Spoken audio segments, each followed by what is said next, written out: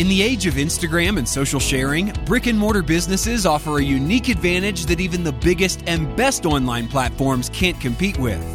On Brick and Mortar Reborn, we talk with business owners and industry experts about what they're seeing work best for brick and mortar businesses who aren't just competing with their online counterparts, but thriving in spite of all the options that customers now have. We'll share exactly what you can do to set yourself up for success with an experience that wows your customers and keeps them coming back for more. And now our host, Bobby Maramat. Welcome to another edition of Brick and Mortar Reborn. Today we have a very special guest with us, Paul Hedrick, CEO and founder of Tecovas. Paul, welcome to the show. Bobby, thank you for having me. Absolutely. I'm as I was saying before we kind of got started here, I'm super excited to hear your story and learn a little bit more. If you don't mind, really starting there, how did the whole idea of Tecovas come about, and how did you start the company? Well, we're about 5.5 years old, so still coming out of our toddler phase into childhood, I guess. But for me, my journey with Tecovas started about 7 years ago when I was sitting in my office in Greenwich, Connecticut.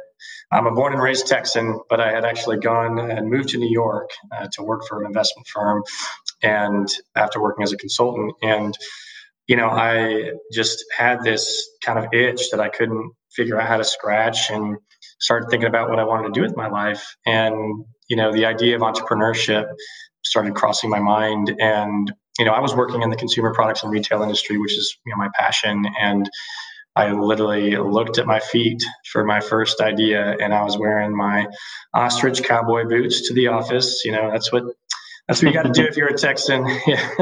You're a Texan living in New York and working in Connecticut. You got to let people know where you're from. And I just started thinking about, my job was to be kind of a brand expert and to help companies grow rapidly and figure out how to connect with the customer better. And I started thinking for the first time about cowboy boots, this industry that I had participated in as a consumer for a long time, really my whole life, but had never really thought about it from a business point of view. And I remembered the experience that I had, and it wasn't a bad one buying the boots that I had on, but it was definitely one that left a lot to be desired when I thought about what the modern consumer wants. And this was right around the time when the kind of the direct to consumer wave had started to crest, kind of the first wave of brands started to come out. And so I was inspired by that business model. And that was it. That was the light bulb moment. And of course, a lot more happened since then. And I ended up moving back home to Texas, moved to Austin, Texas, and started working on Tecovas right away. And we launched in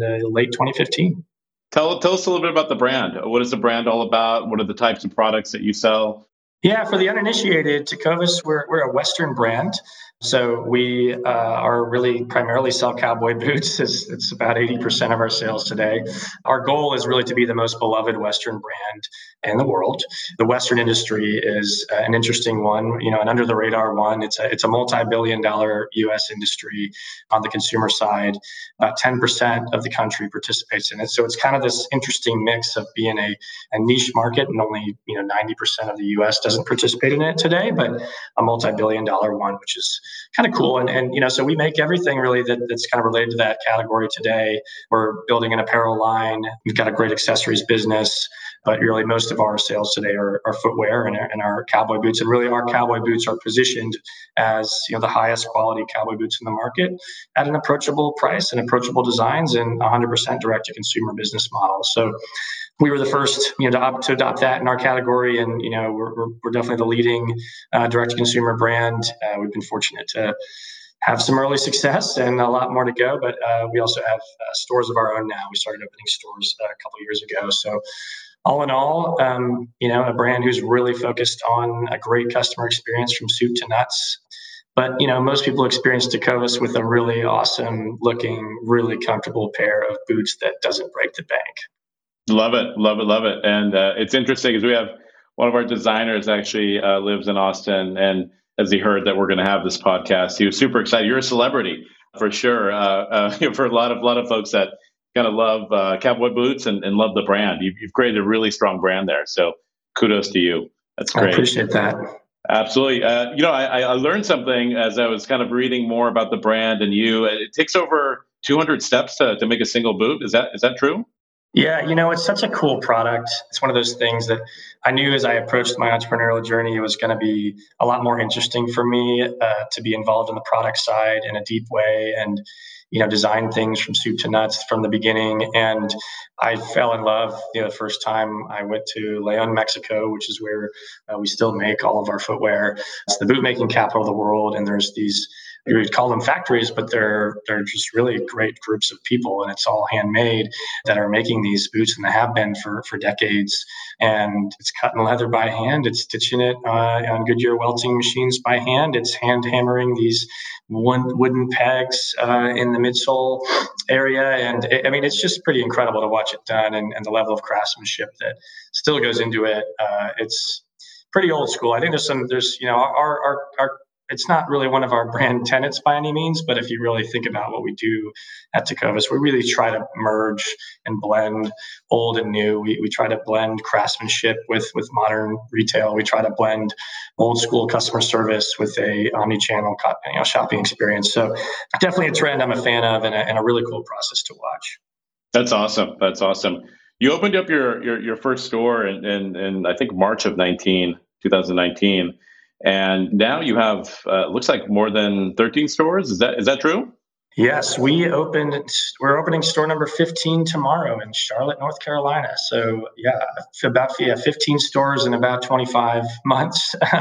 So yeah, it's been a fun journey. We opened our first store when we were 3 years in business and had really been online only through Tecovas.com, and we knew that the customer really likes to purchase in store still. And for me, stores were always a when, not an if, and a how many, question more than anything. And that, it goes back to first principles. I mean, for our category, still 80+% of the products are bought offline. And, part of the reason is that because our category has been a little behind the curve, but 75% of retail in the U.S. is still bought offline. Of course, the pandemic this past year hit some pretty crazy acceleration numbers. Maybe I've read that it accelerated it by 10 years, but even so, our category is likely going to be majority offline for a long time. So, who are we to try to give the customer something that they don't want? So, and at the end of the day, we're a high-end product, a very fit-oriented product. A product that honestly, it's amazing in person. It looks, feels, even smells different than it can online. And, and the added bonus for us is that we knew that there was an opportunity in our category to really up the game on retail and create something different and kind of take some of these experiential and retail hospitality focused trends and apply them to this category in a way that hadn't been applied before. And Tecovas is I think the thing that we're most famous for that I'm proud of is our customer service. And it's just so much easier to give that one-to-one customer service when you're shaking their hand and when you're handing them a free glass of bourbon as they try on their boots. And so, yeah, it's been a game changer for us, a very important part of our business and a big focus of mine. Yeah, congrats. That's huge success here, with opening up locations. And of course, I'm a big believer of in-location experiences as well. It's interesting, actually, as we went into COVID, of course, as you said, technology accelerated. There was a lot of buying online. You had to kind of figure out different models to be able to serve customers. But I really think at the end of the day, the commoditized products are the ones that you buy online. The products that are unique, the companies and brands that are unique are the ones that are really still, focused on the in-location experience. Part of our research here with the last consumer behavior report that we did, it was interesting. 56% of consumers that we polled still said, they buy from brands that have a really phenomenal kind of in-location experience where they can, to your point, shake hands and really see people and get to know the brand and the people that work in the brand, and then the products, of course, that they want to purchase. So big believer as well. Completely agree with what you were saying. How did you manage to, Paul, to grow at such a rapid rate as far as store locations go? I know your D2C component probably has huge growth as well, but in store, how are you able to grow the store count so quickly? Yeah, so good question. I think, believe there are other brands certainly who have opened more stores in fewer time, of course, or smaller amounts of time. But Yeah, the tactical answer is, we were really fortunate to have had a pretty significant online business already, in the eight figures, well before we opened our first store.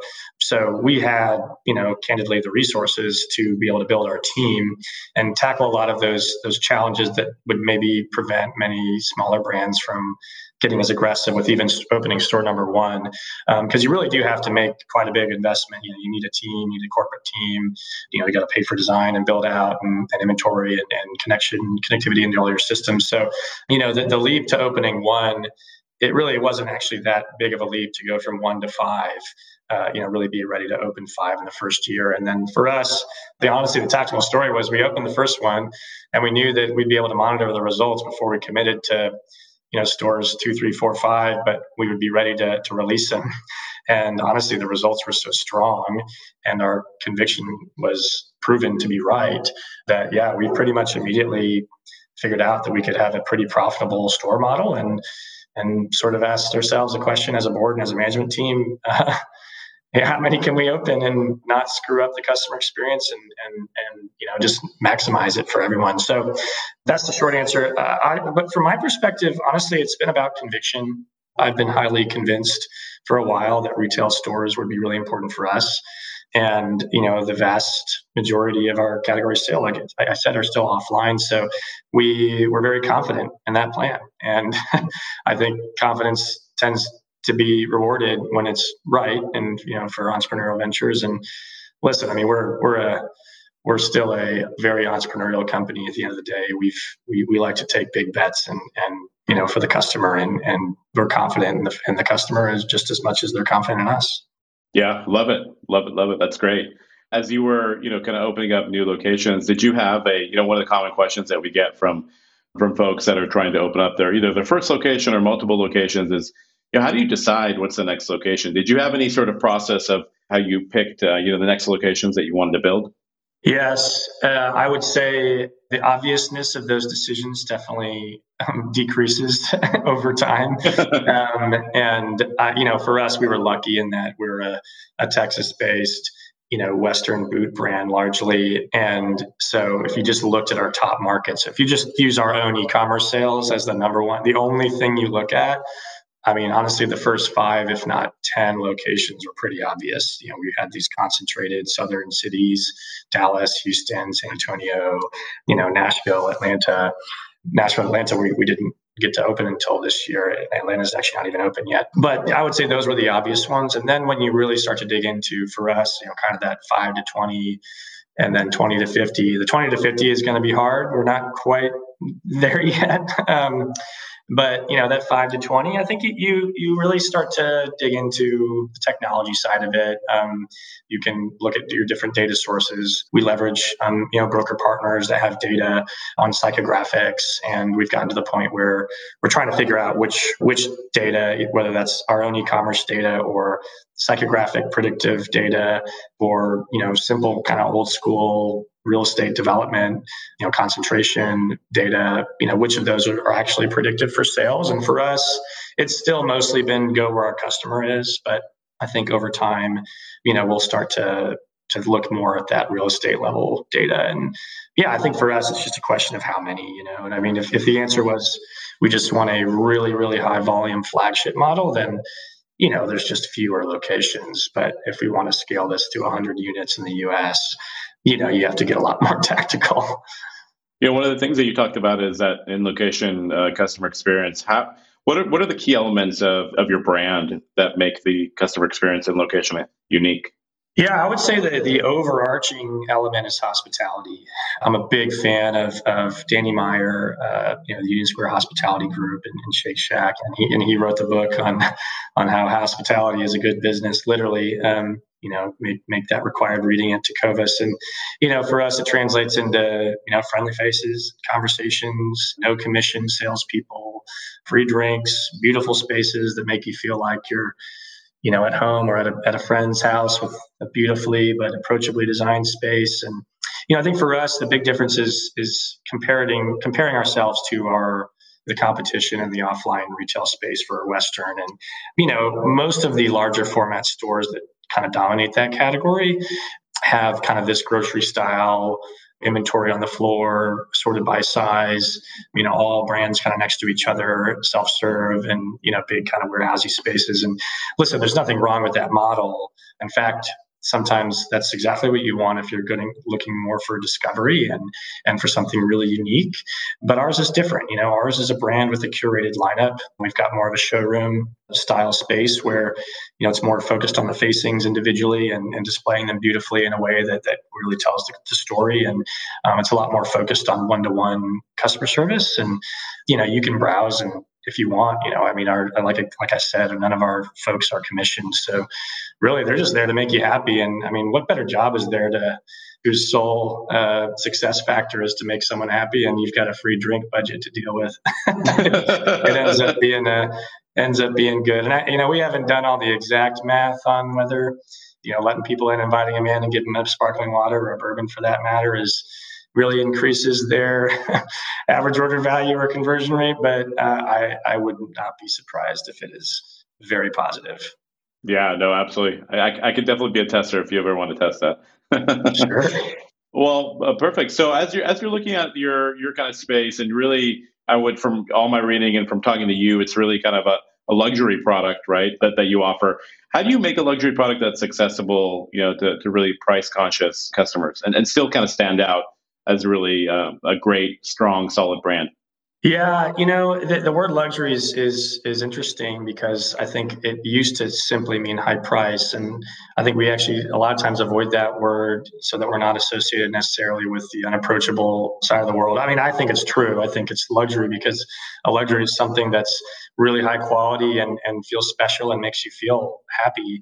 And, one thing I should note is that we're definitely an approachably priced brand given what we make, but we are not a cheap product. And there's many brands in the category, even ours, that sell boots for less. They just happen to be lower cost of goods and different kind of manufacturing origins and whatnot. But the obvious answer, the tactical answer, is we simply don't mark our products up as much as the normal as a wholesale brand would. We aim for our products to be the absolute highest quality in the category, and we can basically remove a whole keystone margin for the retailer that isn't there. So we take anywhere between 1 and 2 keystones as opposed to 3. So kind of translates into that 30 to 50% discount to what would have been going through the normal high-end retail wholesale supply chain. But, arguably more importantly, from a design and merchandising perspective, our goal is to make our whole brand and product line approachable and not just price. Make it so that people are comfortable buying boots for the first time or the 100th time. Making sure that you have approachable boots in stock all day, every day. Talk about the key attributes in a real way. They're comfortable. It looks good. It versus kind of a pie in the sky and unapproachable brand way. So just be human and sell products the way you might try to sell your friend something, with honesty.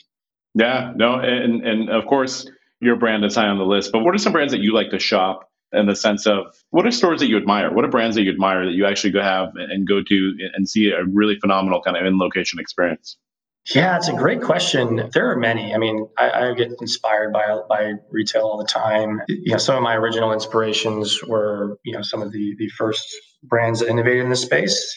Tuft and Needle in the mattress category. I own multiple Tuft and Needle mattresses. They were the ones who really, I think, pioneered that first bed in the box and did it at a really approachable price. We're friends with the Warby Parker guys. One of their founders is on my board, and they've just continued to prove that they can keep making things better as they scale to pretty great heights. And their in-location experience is pretty awesome. I walk into a Warby Parker and they know if I'm wearing the Warbies, and they compliment them. For us, we have a bit of a parallel. We have a rule in our stores where I tell the staff to compliment any pair of cowboy boots they see, especially if they're not Tecovas, and just kind of have this rising tide and friendly mentality. And I think a lot of brands have that friendly mentality, that sort of Southern hospitality. Billy Reed's a good one. From a merchandising perspective, I really enjoy, I like Buck Mason. They've got a great kind of credo, which is just make few things, make them better, and just focus on staples in the American wardrobe. And Well, we're getting into apparel now, so I'm replacing more and more of my Buck Mason with Tecovas shirts and pants and whatnot. But yeah, I mean, there's so many great brands out there. We've got another internal credo, which is the brand with the most friends wins, and we just don't ever badmouth anyone. We just want to be the good guys, be the friendly one. Absolutely. Paul, as you think about, this is again another main question that we get from a lot of listeners is, tell us how these great brands like Tecovas, how do they actually kind of grow that in location? How do they figure out what to include in their in location experience, right? Or what aspects of the in location experience matter to them based on their customer profile? What advice would you give these types of companies that are really trying to figure it out and figure out how to build a great brand like yours? Yeah, if you're focused on in location, and I'm a big believer in retail, and honestly, I think I tell people if I were starting another brand, today, even a direct to consumer brand, I'd probably open with a store, just because I think it's so powerful. But I would think about where you sit on the spectrum. I mean, listen, not every brand is trying to be a super, ultra luxury, really service oriented brand. Some other brands might be more focused on volume or even commodities, as you mentioned. But I would think about what's the most important thing to get right. For us, it was service and an environment and kind of if you build it, they will come mindset, knowing that like I trusted that, when we built a store and it may be the same for someone else, that if it's the only place to buy our product, then we were going to have people coming in droves.